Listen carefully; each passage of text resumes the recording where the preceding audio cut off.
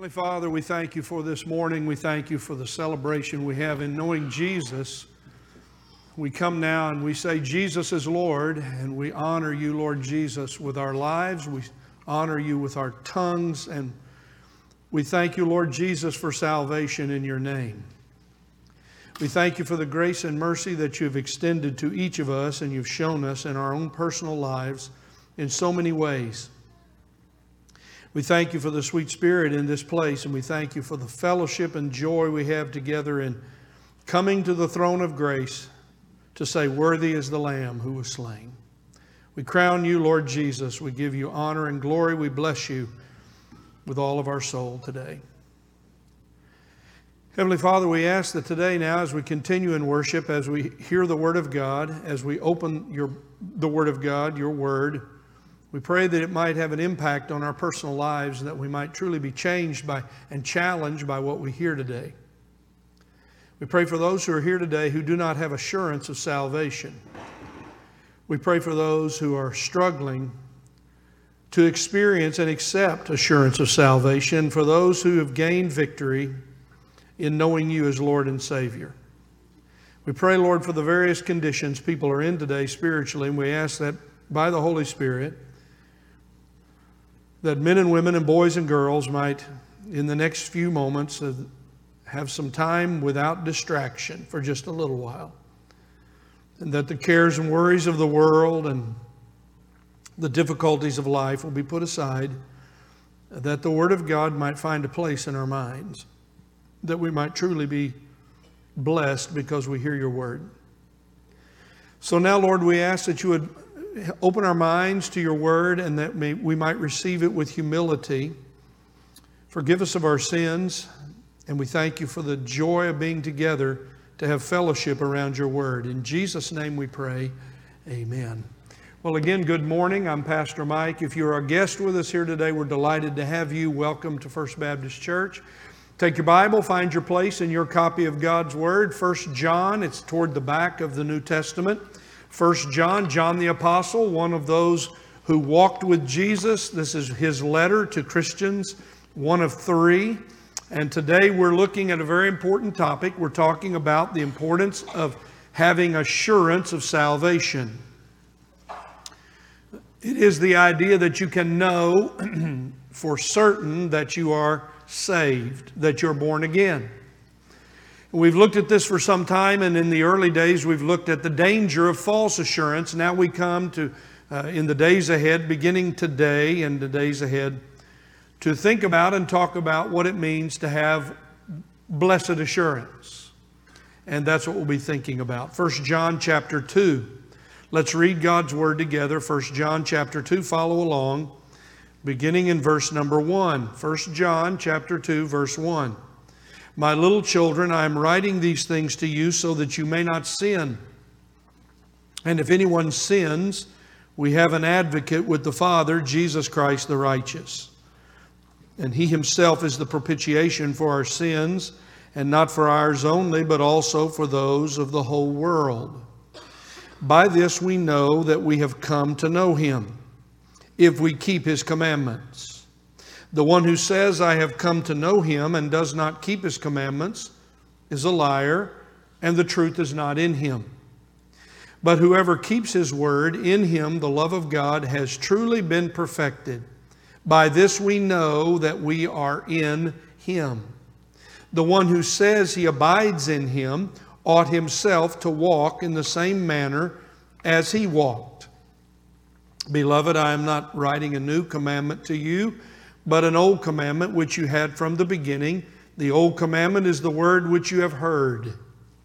On the other hand, I'm writing a new commandment to you, which is true in him and in you, because the darkness is passing away and the true light is already shining.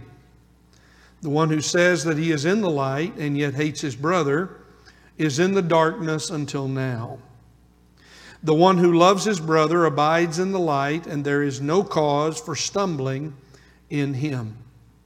Now, Heavenly Father, bless the reading of your word, and may the Holy Spirit of God be our teacher today. In Jesus' name we pray, amen. Our focal truth today is this, that assurance of salvation blessed assurance of salvation comes from obedience to Christ's commands. How do I know that I'm saved? Well, I do what Jesus Christ says. How can I be sure that I am a Christian? Well, I do what Jesus Christ commands. I live by the commands of Jesus Christ. Because I live by the commands of Jesus Christ, I obey them. I obey them. I don't disregard them. I don't dismiss them. I don't rebel against them. Because I obey the commands of Jesus Christ, I live in obedience to His commands, I'm saved. This is the first mark of assurance that we learn from John. I've asked you week by week as I've spoken to you, are you personally, now this is for you personally, you must answer this question for yourself. It may not matter to you that much today, but one day it will. One day it will. Are you 100% certain? Are you 100% assured that today, if you die today, or whenever you die, you're going to heaven? If you say, oh yes, Pastor Mike, I am 100% certain. Well, why are you 100% certain? Certainly you're not going to say, well, because I'm a good person. Certainly you're not going to say, because, well, everybody goes to heaven. Certainly you're not going to make up some excuse. You're going to understand from the Word of God the marks, the assurance that comes from knowing Jesus Christ. That's what we're talking about. We're trying to answer the why. Why do we know? Why can we have assurance that we're 100% certain that we go to heaven? Or as one fellow said, you know that you know that you know that when you die, you go to heaven. Well, that's the promise of the Word of God. Some try to take that away. Others try to dismiss that you can't have that. But the Word of God makes it very clear that you can come to know and have a blessed assurance all the days of your life, no matter what you're going through, no matter what your circumstances are, that you are saved. We're going to focus on 3 verses primarily today from these words that we've read. Hope you'll keep your Bible open because I want to point them out to you. There are 3 observations that I want us to make today, and I have them here on the screen for you. Number 1 is found in verse number 3. By this we know that we have come to know Him if we keep His commandments. Number 1, you can be certain you know God, and I'll elaborate on this in just a moment.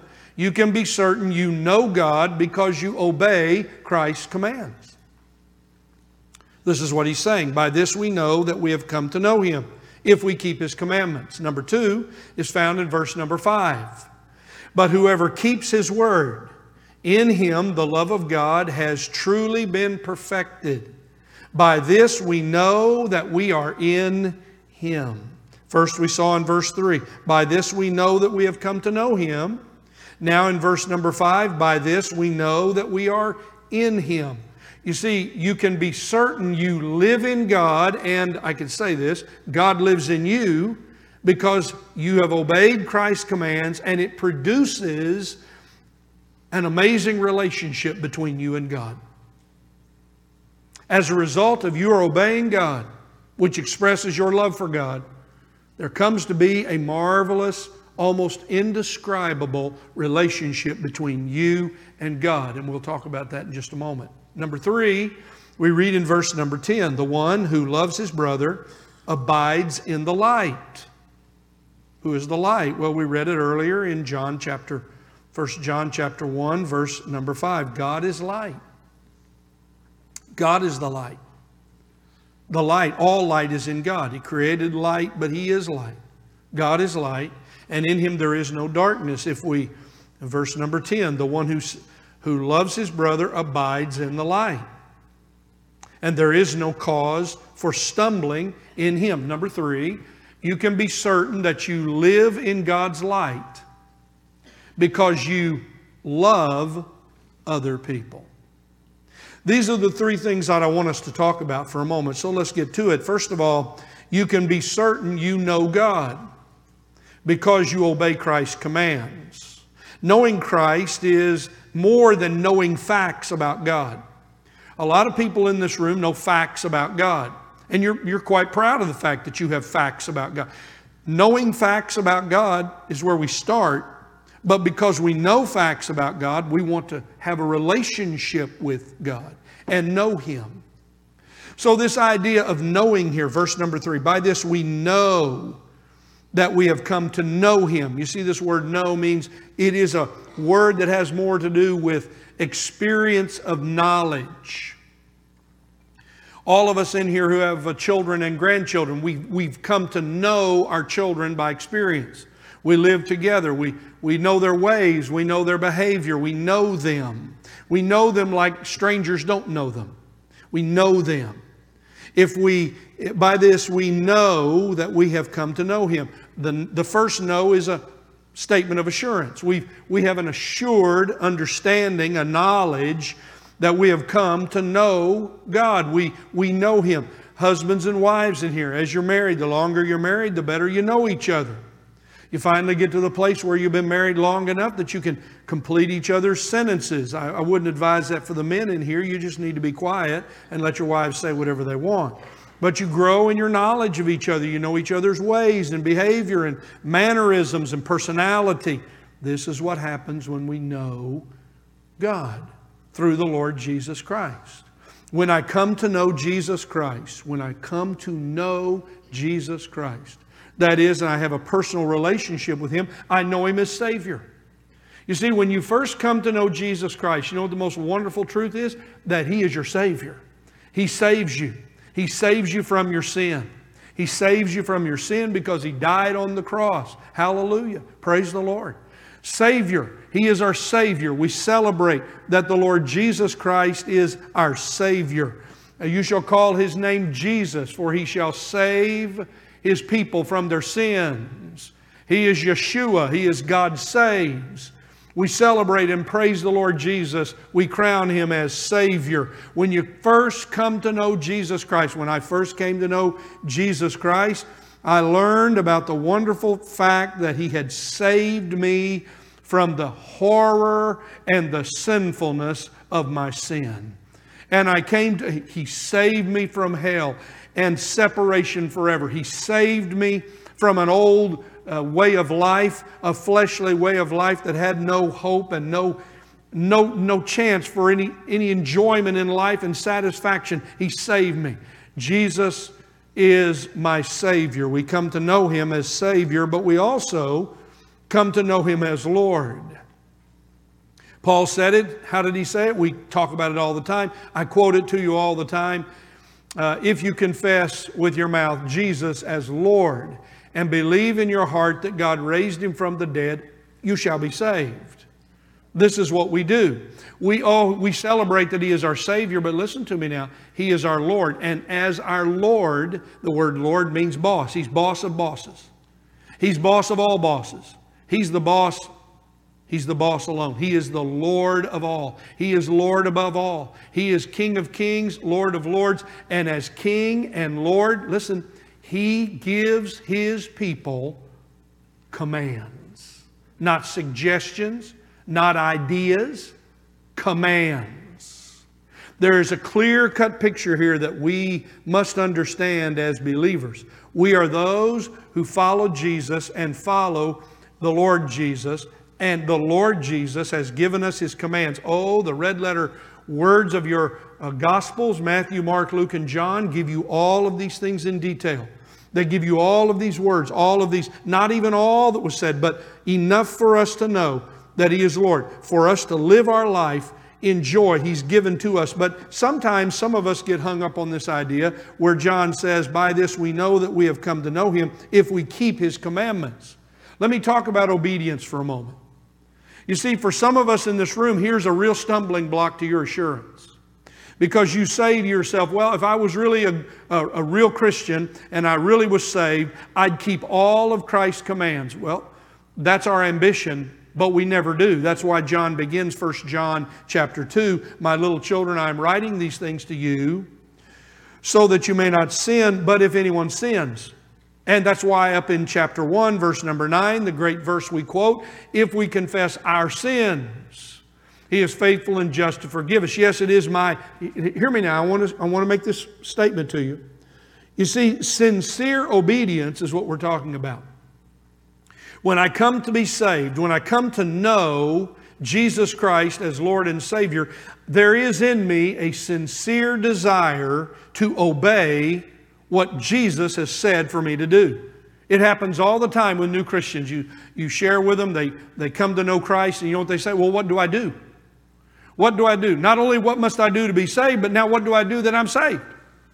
That's a great question. That means, so how do I follow Jesus Christ? Listen, when you come to know Christ, there comes to be inside of you something you didn't have before you knew Christ. Before, all you wanted to do was do your own thing, do it your own way, and live in rebellion. But when you come to know Christ, sincere obedience, a sincere desire to obey Christ comes, but it's not perfect obedience. It's gospel obedience. Let me say it again. Sincere obedience is not perfect obedience. It is gospel grace-filled obedience. We obey the Lord, and He sees our heart. He sees that we desire it. He sees that we want to obey Him. Listen to what the Lord Jesus said about the importance of obeying Him. I'll just quote you a few things here. If you take notes, I'll try not to go too fast, but I want you to hear these words. John 5:24. John 5:24. Truly, truly, he who hears my voice. Hear the word of the Lord Jesus now.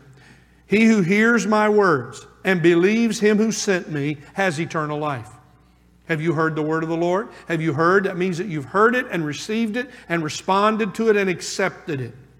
And those who hear my words and believe Him who sent me, He has eternal life and does not come into judgment, but has passed out of death into life. Let me go on. John chapter 8, verse number 31. This is about the importance of knowing God by obeying Christ. Listen, John 8:31. If you continue in my word, the Lord Jesus said to some Jews who were choosing to follow Him. If you continue in my word, that means you continue to obey the words of the Lord Jesus. If you continue in my word, then you're truly my disciples. Pause right here. If you say you're a Christian today, that means you're obeying the commands of Christ. That means you're obeying the commands of Christ in your lifestyle, in your business, in your attitudes, in your words. Whether you're in secret or whether you're in public, you are the same. You are an obedient follower of Jesus Christ, and you are keeping His word. John 8:51. Truly, truly, I say to you, if anyone keeps my words, he will never see death. What an amazing statement from the Lord Jesus Christ.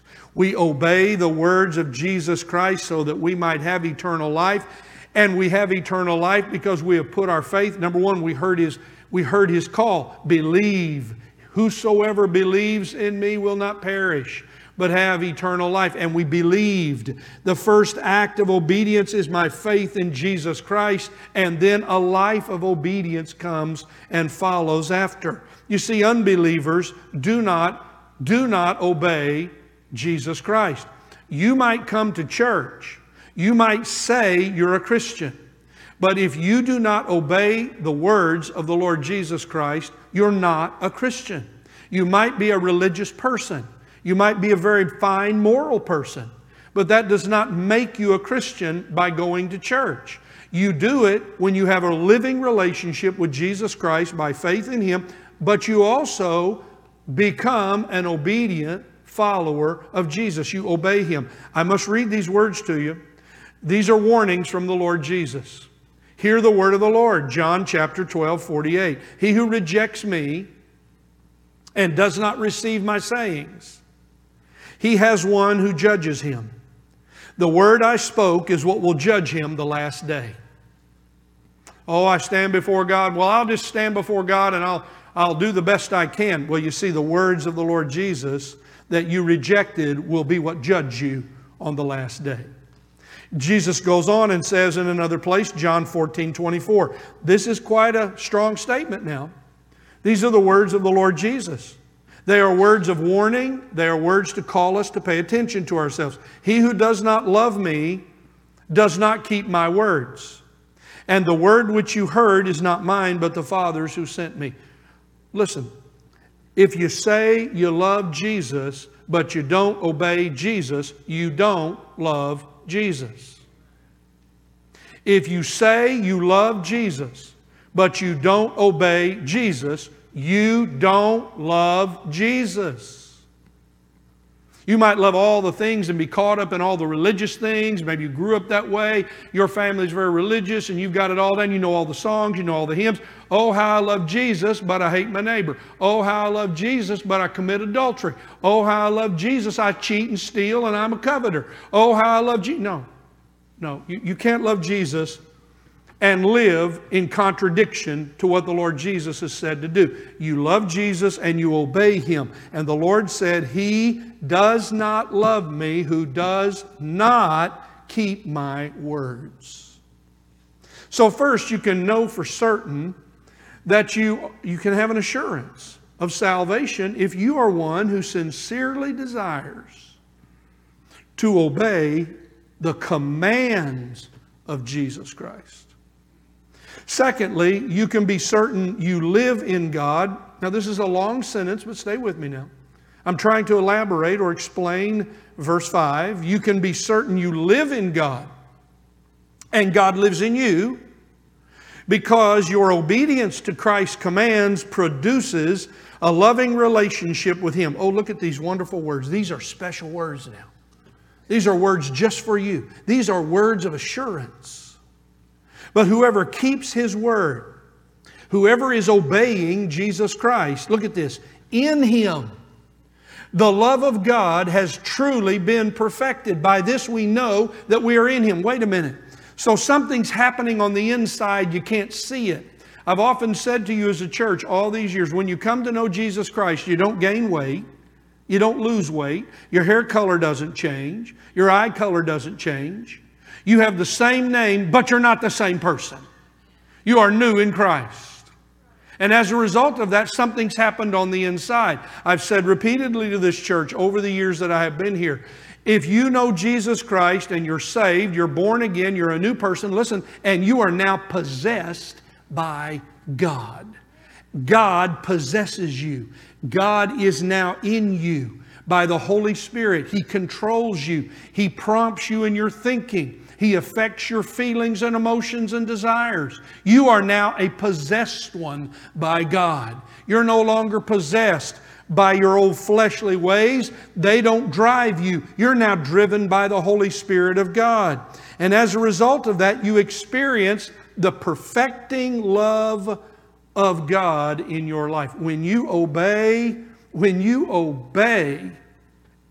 do what Jesus Christ says, you're expressing your love for Him. The Lord said, if you love me, you'll keep my commandments.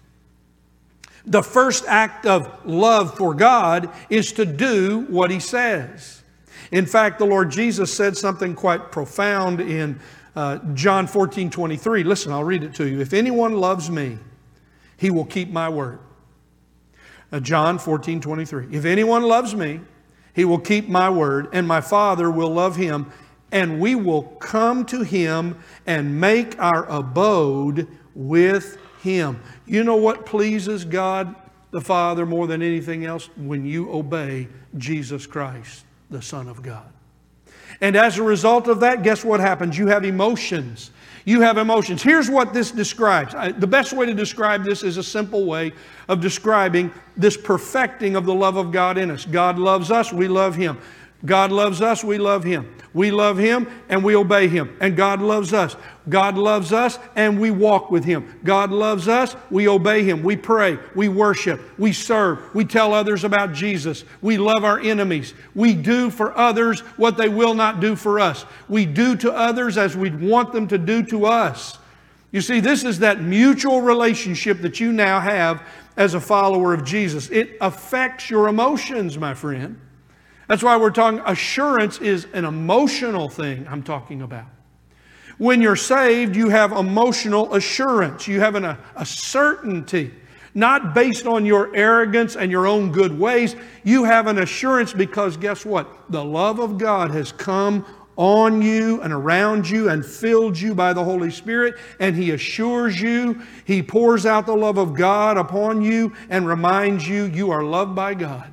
And maybe for some of you in this room today, this is the first time you've ever heard anybody tell you this, but God loves you. He loves you in your sinfulness. God loves you in your wickedness. God loves you in your ungodliness, but God also loves you in your holiness. God loves you in your godliness. God loves you in your ways. And there is this mutual relationship that is an experience of emotion. When I know God loves me through Jesus Christ, there is this giving back to Him in love. There is an experience of assurance. What have I shared with you before? 1 John 4:16 is the definition for assurance in this book. We have come to believe and to know. We have come to believe and know the love of God, which He has for us. That's assurance. I can go through anything in life. I can face any troubles. I can deal with any circumstances when I know that I am loved by Christ regardless. It is that which guides me.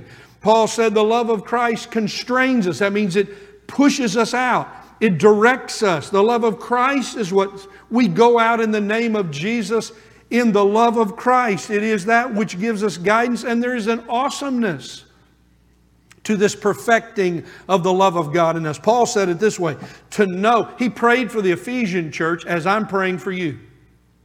That you will know the love of Christ, listen, which passes knowledge. They'll never be long enough. We'll never live long enough. We'll never walk with God deeply enough that we'll ever be able to probe the depths and the glory of His love for us. Oh, it's not the grace of God here. The grace of God comes from the love of God. It's not the power of God. Here, the power of God comes from the love of God.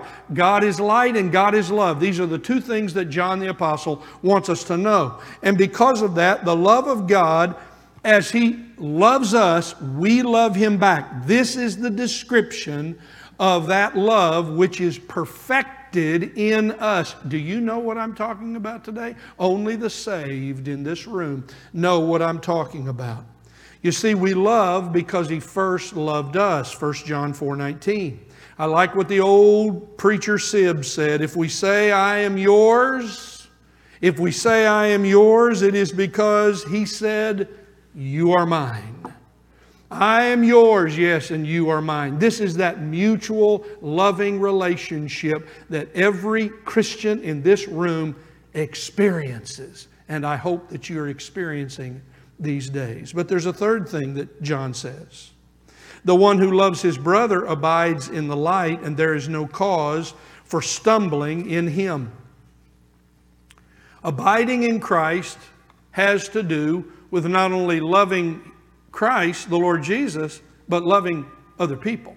And especially let's talk about loving our brothers and sisters in Christ. You see, in a world gone crazy, we need one another here.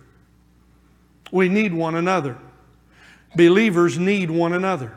The global church, we need one another. All of our brothers and sisters in Christ all around the world, facing all kinds of circumstances, not like us today, we must love one another. Only the saved, only those who are truly saved, love other people like Christ loved them.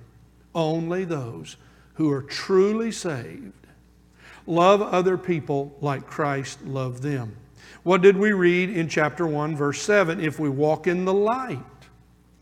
That's what it means to be saved. If I walk in the light as He is in the light, I'm in fellowship with the Lord Jesus. I have a relationship with Him. The love of God is perfected in me. I'm walking with Him. We have fellowship with one another. You see, fellowship with believers is not built on having a supper down in the fellowship hall. Fellowship with other believers is not built on going to class together. Fellowship with one another is based upon mutual love for each other. We love one another, and we love one another like Jesus loved us. That's what He means here when He says it's an old commandment. The Lord Jesus had said it, love one another. This is our command. It is the first of commands. It's interesting to me that the Lord could have said any number of things to the disciples in the upper room, but you know what He says to them? Love one another. You're going to need each other. in the days ahead, when I'm not here and the Holy Spirit comes, you're going to need each other. Oh, the joy of the Holy Spirit and the blessed fellowship we have with one another. What a joy that is. It gives us so that we can make it through all the difficulties of life. But then He has a reminder here of something very important. The one who loves his brother abides in the light, and there is no cause for stumbling in him. Have you ever caused someone else to stumble in their faith? Have you ever been the cause? This is a very important question now. Has someone seen you somewhere you didn't think anybody saw you? You were somewhere where you shouldn't have been, and you've declared yourself a Christian, but they saw you and they saw what you were doing. Did you cause them to stumble and say, well, I'll never be a believer? If that's what a Christian does, if that's what a Christian says, I'm not interested in that. Have you ever caused another believer to stumble?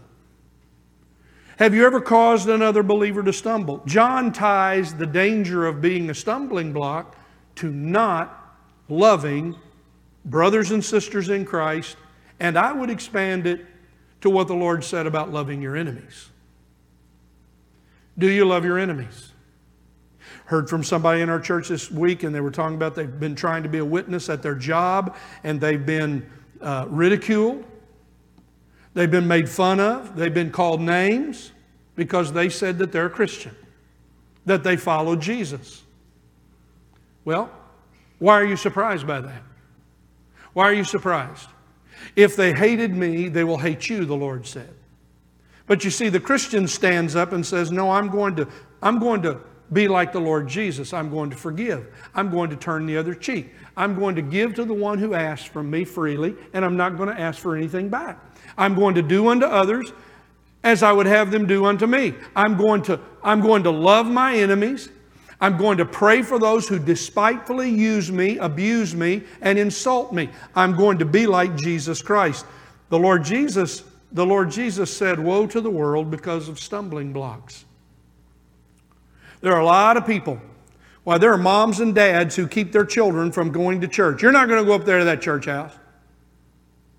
Woe, woe to the world because of stumbling blocks, for it is inevitable that stumbling blocks will come. But woe to the man through whom the stumbling block comes. Why, if you come in here, you can't talk all of that Christian talk at this job. We don't want to hear any of that up here. All right, the world's filled with stumbling blocks. But what did the Lord say to Peter, one of His own closest disciples, who was trying to correct him when the Lord said, I'm going to die? And the Lord took him aside and tried to straighten him out. And what did the Lord say? Get behind me, Satan. Let me read it to you. Get behind me, Satan. You are a stumbling block to me. For you are not setting your mind on God's interests, but upon man's. And Paul said that the Roman church, and I think it ought to be the motto of our church, Romans 14:13, therefore let us determine not to put an obstacle or a stumbling block in a brother's way. I'm asking you this today. Have you become an obstacle or a stumbling block to a brother or sister in Christ in this church? Are you an obstacle that keeps them from growing in their spiritual life by the way you live, your attitude, what you say, and what you do? Are you an obstacle? Are you a stumbling block to people you work with when they really see how you live out there all during the week? It doesn't match up with what you say when you come to the church house. You see, this is a very important matter.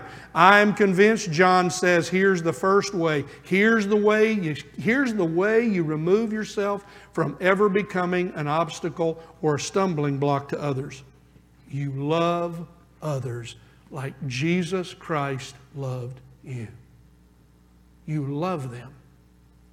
This is the message of our world today. This is for us today in a world of hatefulness, rudeness, arrogance, hateful thinkers, and those who would attack and abuse others who do not agree with them and have the same opinions. We are followers of Jesus, regardless of our philosophies and our ideologies. We are followers of the Lord Jesus Christ, and we love people because Christ died for all people. He died for the world. He is the propitiation for our sins, and not only for ours, 1 John 2:2, but also for the sins of the world. You were one time in your sin and your ungodliness. And while you lived in your ungodliness and your wickedness, the Lord Jesus loved you. He loved you. Oh, the depth, oh, the deep, deep love of Jesus, we sing. Oh, the depths of the love of God. So let us consider how to love one another and stimulate each other to love and good deeds. When I love you and you love me, the obstacles and stumbling blocks are moved away. So what do we remember today from what we've talked about? Three or four things. Number one, blessed assurance grows in obedience to Christ's commands. Look, some of you, your assurance is not so strong. I understand that. You're looking at your life and you're thinking, well, if I was really a good Christian, I wouldn't do all of these things. Oh, my friend, listen. You're saved by the grace of God. You sincerely desire to obey God. There are times when you're going to fail and stumble and sin. It's not an excuse. It's going to happen. We work on not doing it. We try to kill sin. We try to avoid things that would take us into sin. But when you do, praise God, He forgives you because He loves you and because He died for you. But then you go on, but you grow in your assurance. And one of the ways we grow in assurance is because of what happens when we obey Him. Look, obedience is not a one-way thing. It's what I was trying to say earlier. God's love for us produces blessed assurance in us. And because I love others and I love God, there is this mutual love of God that comes into my life and brings me joy. But I end with this statement. There are two things that cannot be undone. What you say and what you've done. Two things. Those words, yes, you can be forgiven, but they can't be undone. Ugly, hateful, destructive words. They never go away. They cannot be undone. And what else can't be undone? Terrible, horrible, disgraceful things that we have done. Oh, they can be forgiven, but they can never be undone. What did Paul say? You reap what you sow. Yes. But here's the good news. There are two things that can't be undone. When you express love for others and when you show love for others. It can never be undone. You know what? I know some people who've never become Christians, but you know what they've said? They know some people who loved them and cared about them as Christians, and they've never forgotten it. Now, they didn't come to know Christ. Sometimes they do. But you can never undo expressing and showing the love of God in Christ to other people. So maybe today we need to remember that. What do we read today? By this we know that we have come to know Him if we keep His commandments. To the praise of the glory of His grace, the Lord is near to the door. He is coming, and we pray, come Lord Jesus.